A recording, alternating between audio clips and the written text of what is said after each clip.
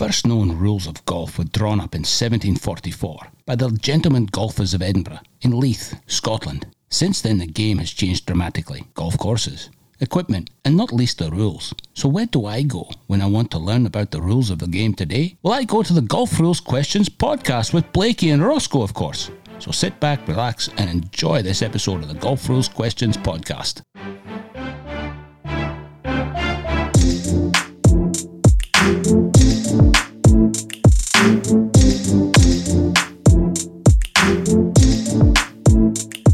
Hello everybody and welcome back to another episode of the Golf Rules Questions podcast. My name is Roscoe, your co-host, sitting opposite me virtually in front of a new background.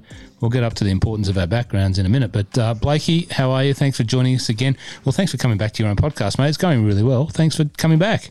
Yeah, no worries, Roscoe. I mean, can we do this without either of us? Probably, that I might be, slightly more important, but really you're the nuts and bolts behind this operation. As I do, I just press buttons and make sure that they're red and not green and recording something, and that's it, my important part. But, mate, it's been, a week or so since we caught up and did our last episode, and quite a bit of stuff to get through. We will try and keep it neat and to the schedule, and it's a wonderful schedule that you've put together for us too. I couldn't be here without your wonderful schedule here, mate. It's been a couple of big weeks in golf. Yeah, there have been some good fodder for us in terms of rules stuff. Yeah, I've tried to keep it to cut it down from what we've done previously, just based on that feedback, which we love, the listener feedback or viewer feedback if you're on YouTube with the vlog. But we'll try and get through everything today, and if we don't, we'll put it in the next episode and make sure we speak about it. So let's get into it, Roscoe. So mate, we're down to the pointy end of the FedEx series, and the last event of the main FedEx series, and next week's the final. Was run and won today. What a finish! Yeah, that was unbelievable, and it is August, and this is when the FedEx Cup is usually on. But with the lack of golf that we've had especially the PGA Tour this year, it's quite incredible that it's come so quickly, I guess. So yeah, what a finish! Jon Rahm ending up shooting 130 on the weekend as a par 70 course, but shooting 130 on the weekend to get into that playoff. And do you see both putts, Roscoe? I did, and I don't think that I've, even in my wildest dreams, considered holding putts of those lengths of those two young men, Dustin Johnson and Jon Rahm, as they did. One to secure his place in the playoff, Dustin Johnson, and the other one to take it out in the first playoff hole. Just phenomenal meterage of puttage. And the funny thing about it is that Dustin's putt for birdie in the playoff was actually not too far away either. So, what we saw, Colin Morikawa and Justin Thomas a few weeks ago when they had the playoff putts, it just keeps getting better and better on the PGA Tour for that kind of stuff.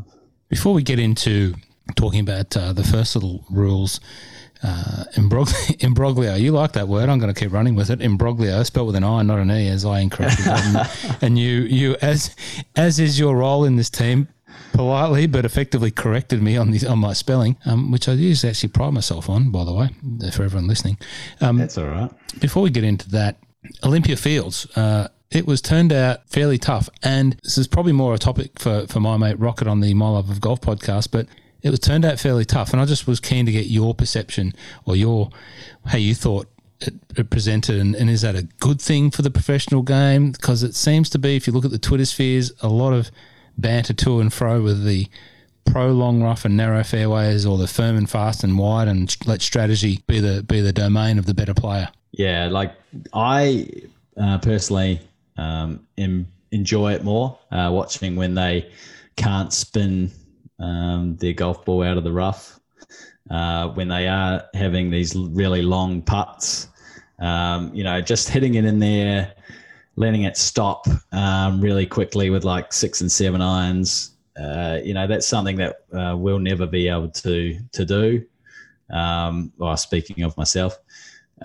So I like seeing that they have to tactfully work their way around the course and put the ball in certain positions to then have a better position to hit into the putting green. And then, if they do hit it just off the fairway, they have to take their medicine and just try and aim for the middle of the green. And then even then, that's not the most easy thing to see. But, they set it up really hard. Again, it was a par 70. The 2 par 5s were over 600 yards. The cream rose to the top. John Rahm, as I said, shooting 130 on the weekend. So obviously, these are the best in the world, who obviously might have made it a little bit easier on the weekend or something.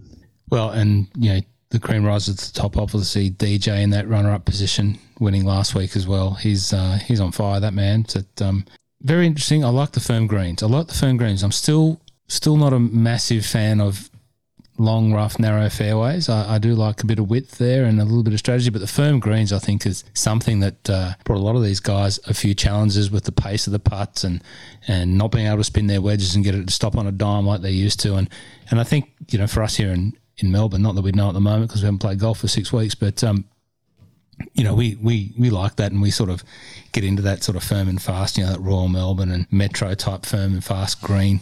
But anyway, now our winner, John Rahm, had an imbroglio that he had to deal with on the weekend in getting to the win position as well, and he's not unfamiliar to take the win, but also having a sort of green side penalty, because he had one fairly recently, which we talked about in episode 1 of the Golf Rules Questions podcast. And thanks once again for listening. Let's cue that audio up and have a listen to that. Which was incurred on the 5th hole. And afterwards, John Rahm described it. He said, "I just spaced it. He had not marked his ball. He just picks it up. Then he realizes what he's done. He says, I went up there. I thought I'd marked it, and I didn't. He realized it right away, and he knew what was coming. The official comes up. He gets assessed the one-shot penalty." Once again, that's taken from your not your web, sorry. It is taken from the web, but it's taken from your YouTube site, which I encourage everyone to go on if you want to keep up with Blakey's categorised and how would you say it, fully diarised YouTube videos on golf rules questions. Go to there. But yeah, a monumental brain fade from the big Rahmbo. Yeah, quite an interesting situation here. So basically, his ball's on the green. He's probably twiddling around with his ball marker in his pocket, and instead of actually putting it down on the green and then picking up his ball, which is what you have to do under Rule 14.1, he has just picked the ball up without putting a mark down. So whereas Rule 9.4 talks about accidental or deliberate movement of the ball at rest,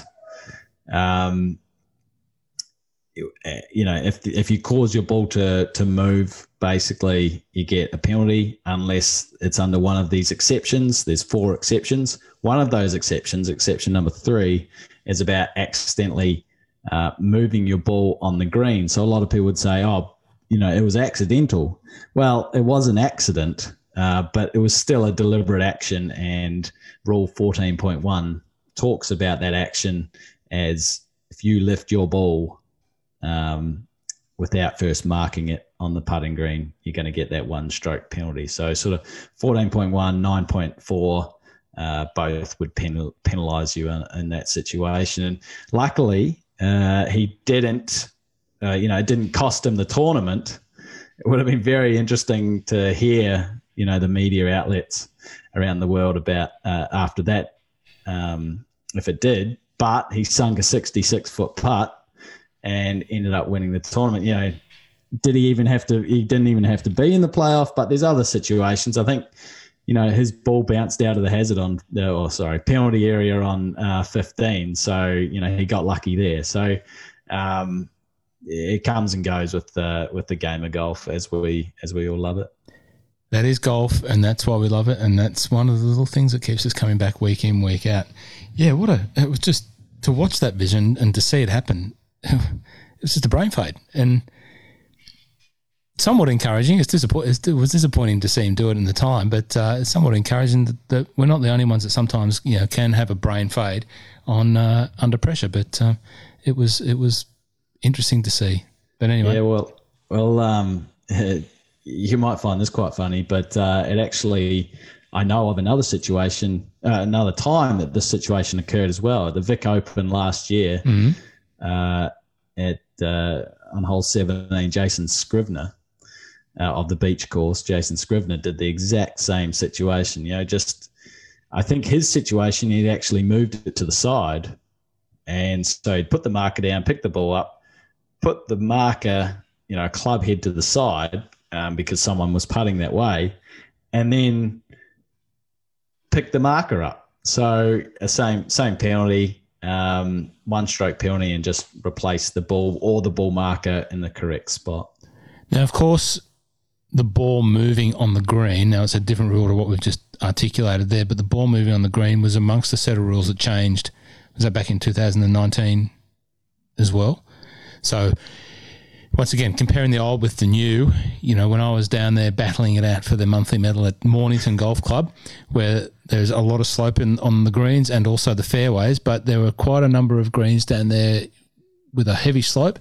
And in a windy day, you could be standing there waiting for your ball to move and just trying to guesstimate when you were going to hit the ball between oscillations, of the ball being blown by the wind. Now, that rule changed. So that was the old rule where, if you were deemed to have anyway caused your ball to move on the putting surface, and that's not through marking it, but you've got your ball in play waiting to putt, you had to hover your putt, therefore you weren't addressing the ball technically. But now, what's the scenario now when you've got a windy condition and you're still playing and the ball moves or the ball's oscillating? What's the go there? Yeah, it's quite interesting that you bring that up, Roscoe, because in the last 10 years, this rule has changed quite a lot. They used to have a definition called addressing the ball. They've taken that out of the rule now, but out of the rule book now. But it used to be that even if you just grounded your club and the ball moved, whether it was at your doing or not, 1 stroke penalty replaced the ball. So they've got rid of the definition of addressing the ball. And now we've evolved into this situation where if you are on the putting green and your ball moves, you work out what caused it to move. And if it was natural forces, wind or water, then there's no penalty. And if you hadn't already marked it and lifted it and replaced it, then you play it from its new position. If you had already lifted and replaced it, you play it from that position. That is the position that you need to make the stroke from. So just probably easier just to give an example here. You hit your ball up, you hit your 20-foot putt up to a tap-in position. And as you're walking up, the ball's at rest. As you're walking up, the ball starts moving and blows into a bunker. Your next position that you're going to play that stroke from is in the bunker, unless you want to take an unplayable or something like that, right? Now, same situation, you've hit the 20-foot putt, you've got to tap in. For some reason, you decide that you're going to mark it. You mark it, you lift it, you clean it, you replace it. Now the wind does the same thing, blows it into the bunker. You get to replace it back to that spot, that original spot from where you'd already marked and lifted and replaced it, and there'd be no penalty. So that was a change after we saw the Billy Horschel in the Masters on the 15th hole in 2015, I think it was. They sort of said, we've got to do something about that because, the conditions of the greens, they're so smooth these days. They're cut so neatly, and it doesn't take much for wind or water to move that ball. So that was a change that has occurred 2019, but that rule has really been changing the last 10 years. I mean, it used to be, they took away the addressing, but even if you're just sort of around the ball, if it was more likely than not that you caused it to move, you're going to incur the penalty. Whereas now it's more likely than not that you didn't cause the ball to move. You have to be virtually certain. You have to be at least 95% certain that you caused the ball to move in order for there to be a penalty. And we're talking fairway or rough, whereas on the green, if it's accidental by you, then there's no penalty and you just replace it. In the case of John, it was a deliberate action, even though it was an accident. It was a deliberate action to pick his ball up without first marking it, and that's a one-stroke penalty.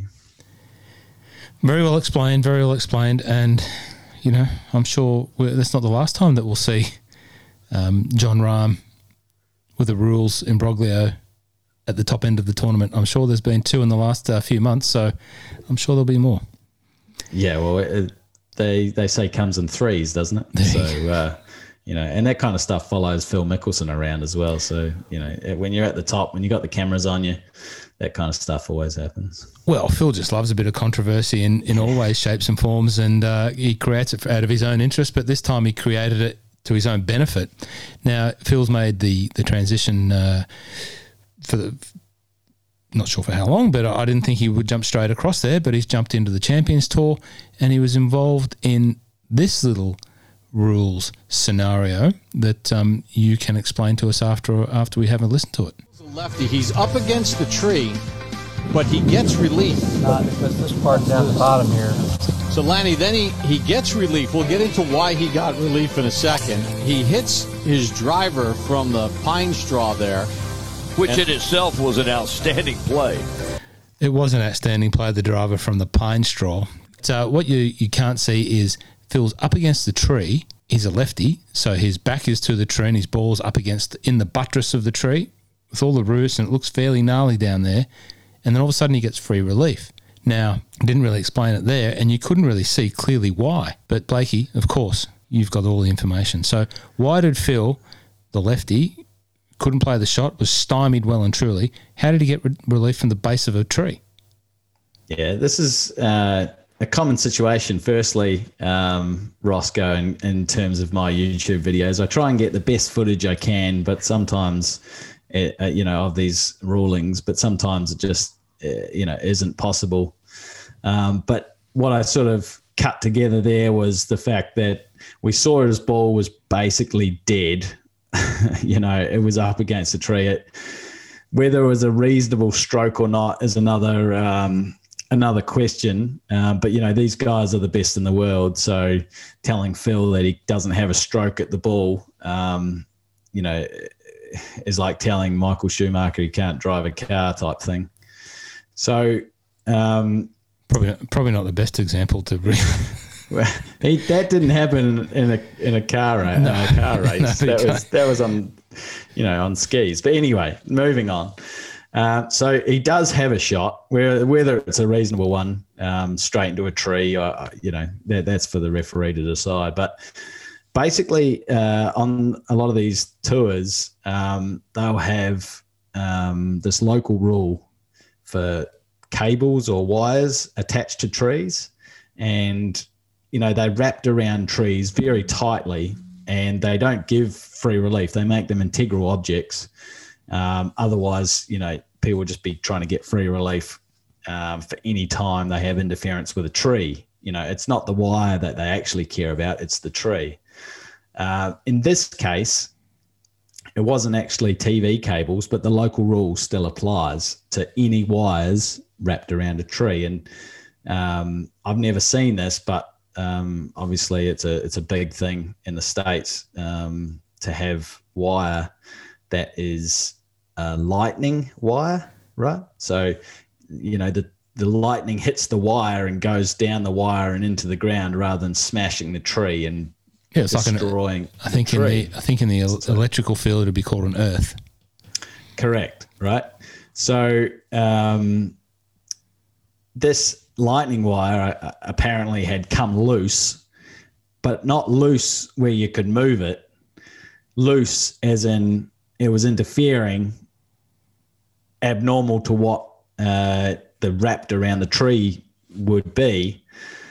So then it's not a movable obstruction because he couldn't actually rip it away from the tree.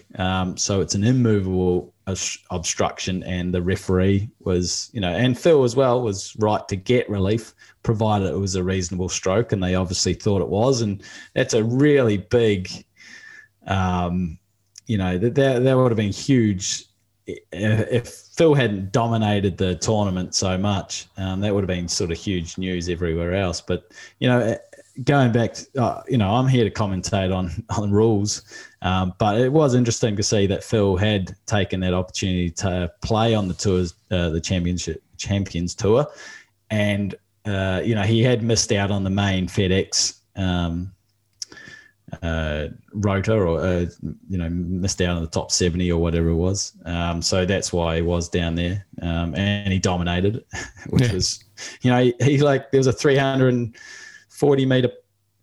40-yard par 4, and he hit it on the green and won. And then he's 50 years old. Can you do that, Ross? If I get into Phil's nick and do my Phil Carve Kwando a little bit harder, in the what's left of lockdown, I reckon I can give it a rip. But we'll see. We'll see. You can test me on that. Just a little shout out to Dave McKenzie as well. I don't actually know where he finished because I don't have the results at hand. But when I was watching the Champions Tour the other night, I could see Dave McKenzie up there on the front page of the leaderboard, and what a great ambassador for Australian golf out there on a major tour, doing some great stuff, and has been doing for a number of years now. Just I was going to say plods away. That would sound terrible, but he just beavers away and plays some really good golf, and is always very likely to be up the pointy end of those fields. So a win for him, probably not too far away. But it's just good to see Dave McKenzie up there playing with some of the older statesmen of the tour from years and years gone by. It was great to see for me. Hey, now another one that happened a couple of weeks ago in Scotland, and maybe this is an appropriate time to introduce. Should we talk about? Because it was here. So the background bingo, which is going to be part of our ongoing programming, background bingo. You can see, for those watching on the YouTube, you can see our backgrounds today. There's a new background for you to have a look of. I'll move around for those looking at the video. Seaside course, wonderful course, old course, one of my favourites. So if you've listened anywhere else, you'll know that this is one of my favourites. Blakey, you're sitting in front of the only hint's going to be same hemisphere. And that's a harder one for me to pick because it's in tournament setup. I actually can't see what course it is. I can't work it out, but I'm sure that some astute listeners will be able to work out where your background is. So have a go at both backgrounds. We did have a winner from last week's background bingo. It was a pretty easy one. Who was it? It was Jerry Bauer. Jerry, congratulations. You picked Troon as the background. Yes, it was a picture from the 2016 Troon Open. I think it was the 18th. And what a tournament. It was the first ever major that I'd ever been to, the only major I've ever been to, and what a great one to go because, we were just talking about him, Phil Mickelson and Henrik Stenson put down one of the all-time great finishes to a tournament. And for me, it was just unbelievable introduction to live to open tournament golf in Scotland at Royal Troon, which was the place where this young lady, Lexie Thompson, had another little rules imbroglio, and I would define this as imbroglio.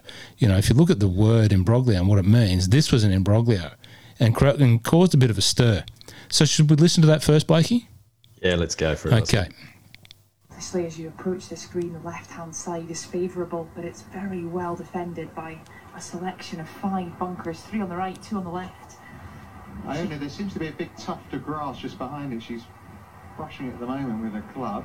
I think that's the problem, and she's wondering if she can get a clean strike. She's got a very wide stance, trying to remain stable, really chasing after it with her body.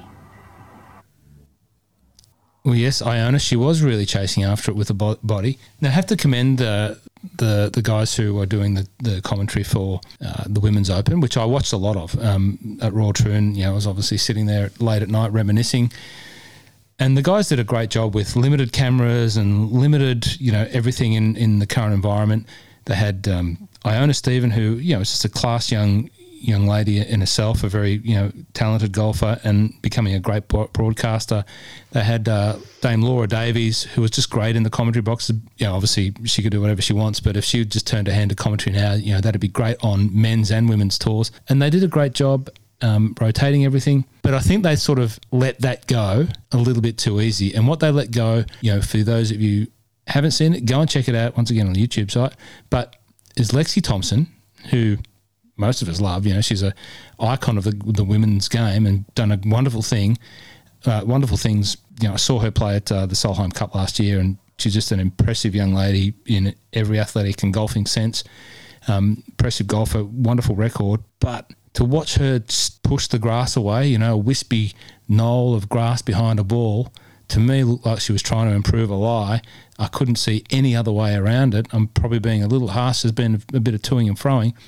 But the commentators didn't call it out. They didn't really stick to, Iona just go, she looks like she's got a little bit of, that's how I saw it, Blakey. What happened?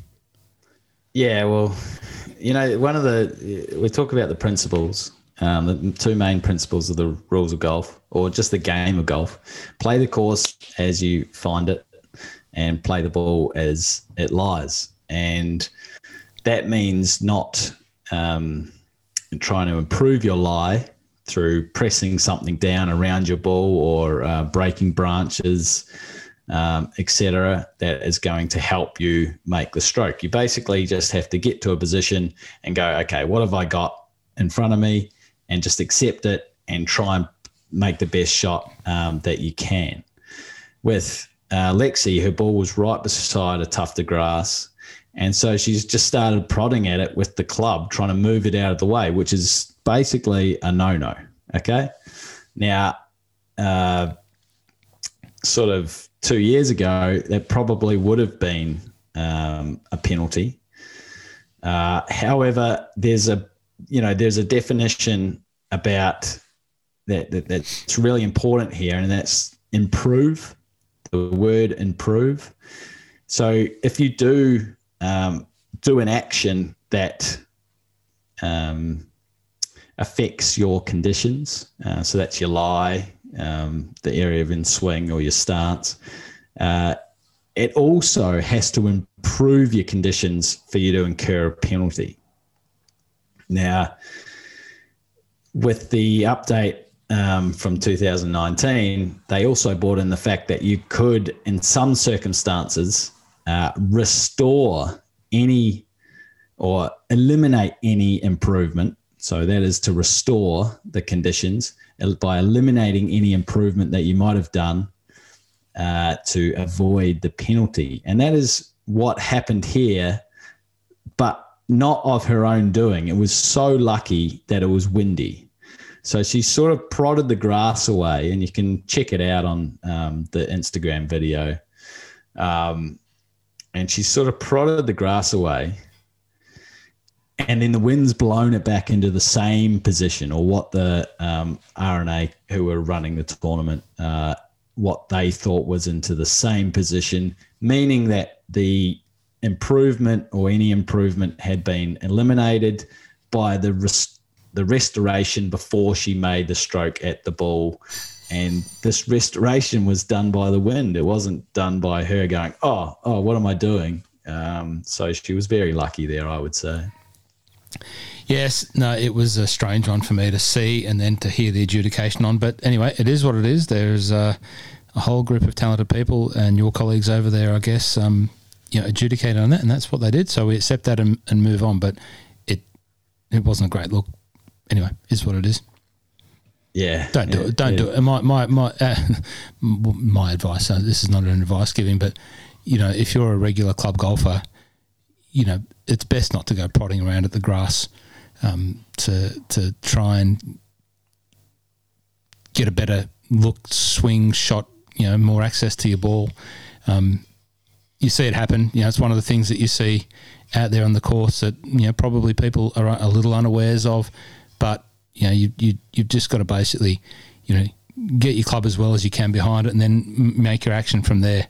And once you go sort of moving things around and prodding bits of grass, it becomes a questionable action. So just, take that for what it is. But interesting one. So well, I mean, you're totally right, and that's what we're here to do. We're sort of here to tell the rules, but also, tell our story about the spirit of the game, and if your ball comes into a terrible lie, that's what you've got to deal with. That is the nature of golf. It's a test of character before it's a test of skill.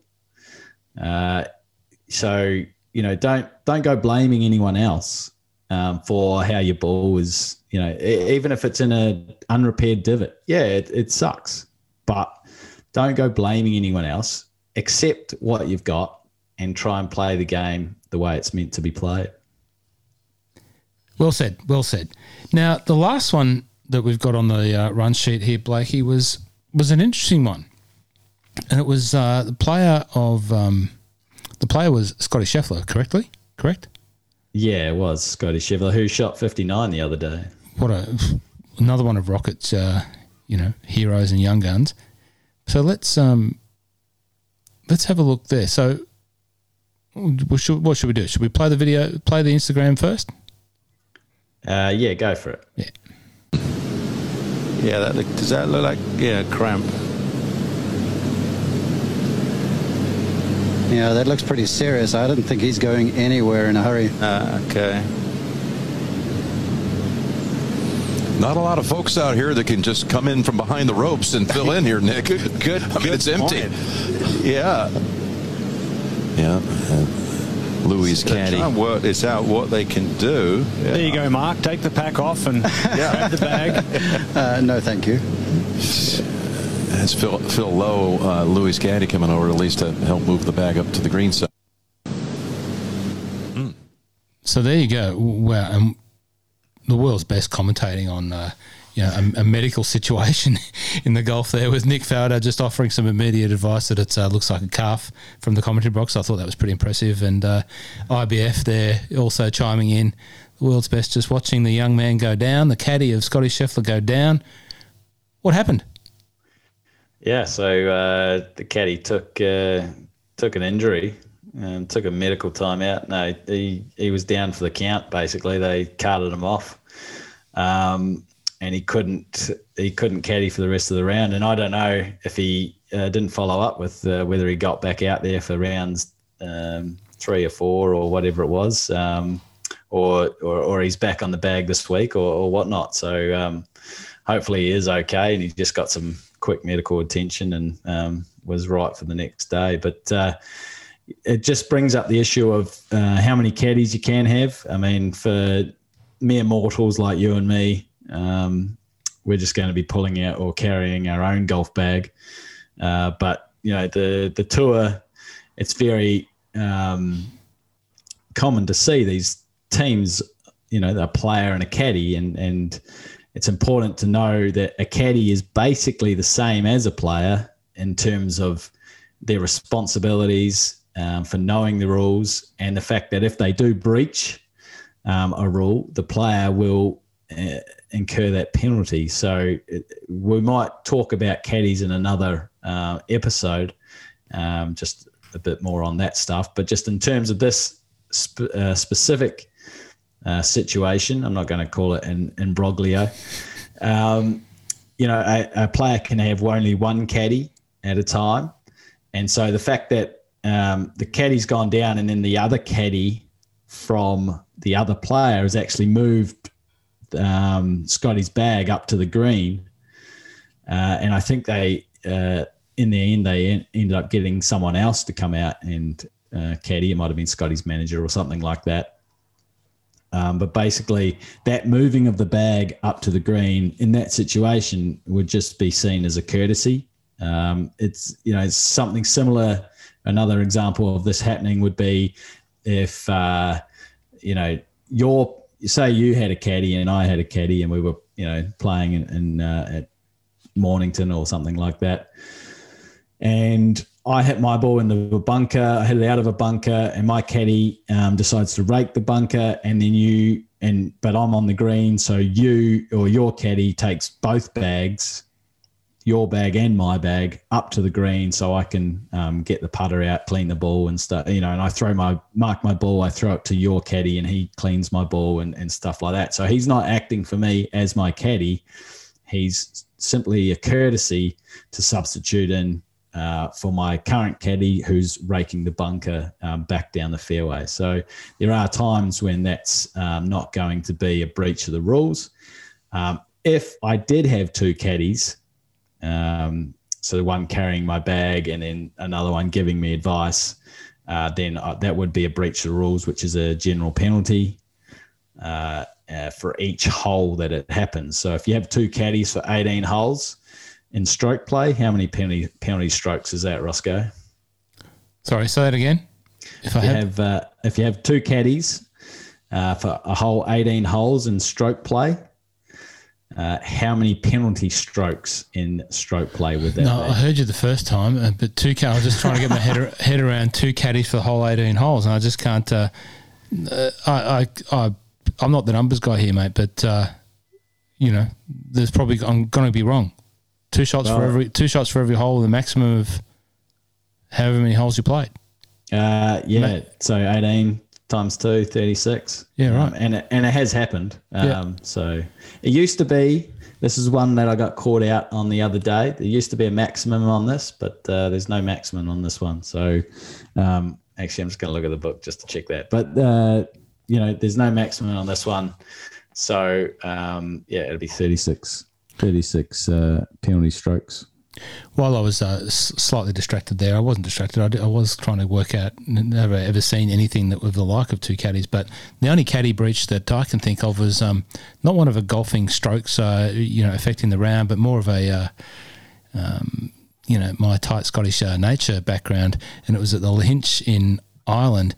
And Aussies are notorious for not taking caddies at a lot of these places around the world where, maybe some of the guys from America that might be listening, and if you are listening from some of the states that tune in, welcome.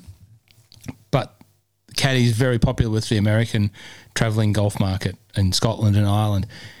Ross, no caddy. Just take it. I might spend my 15 quid on a stroke saver, which I did that day at La Hinch. Anyway, I struck up a great relationship with the caddy, with the two guys from America that I was playing with, the two older gentlemen from America. They had one caddy between two. I was having great banter with this Irish fellow. It was just unbelievable. And I was conscious of the fact that I didn't want to ask him for information because I wasn't paying his fee and I had, probably no intention.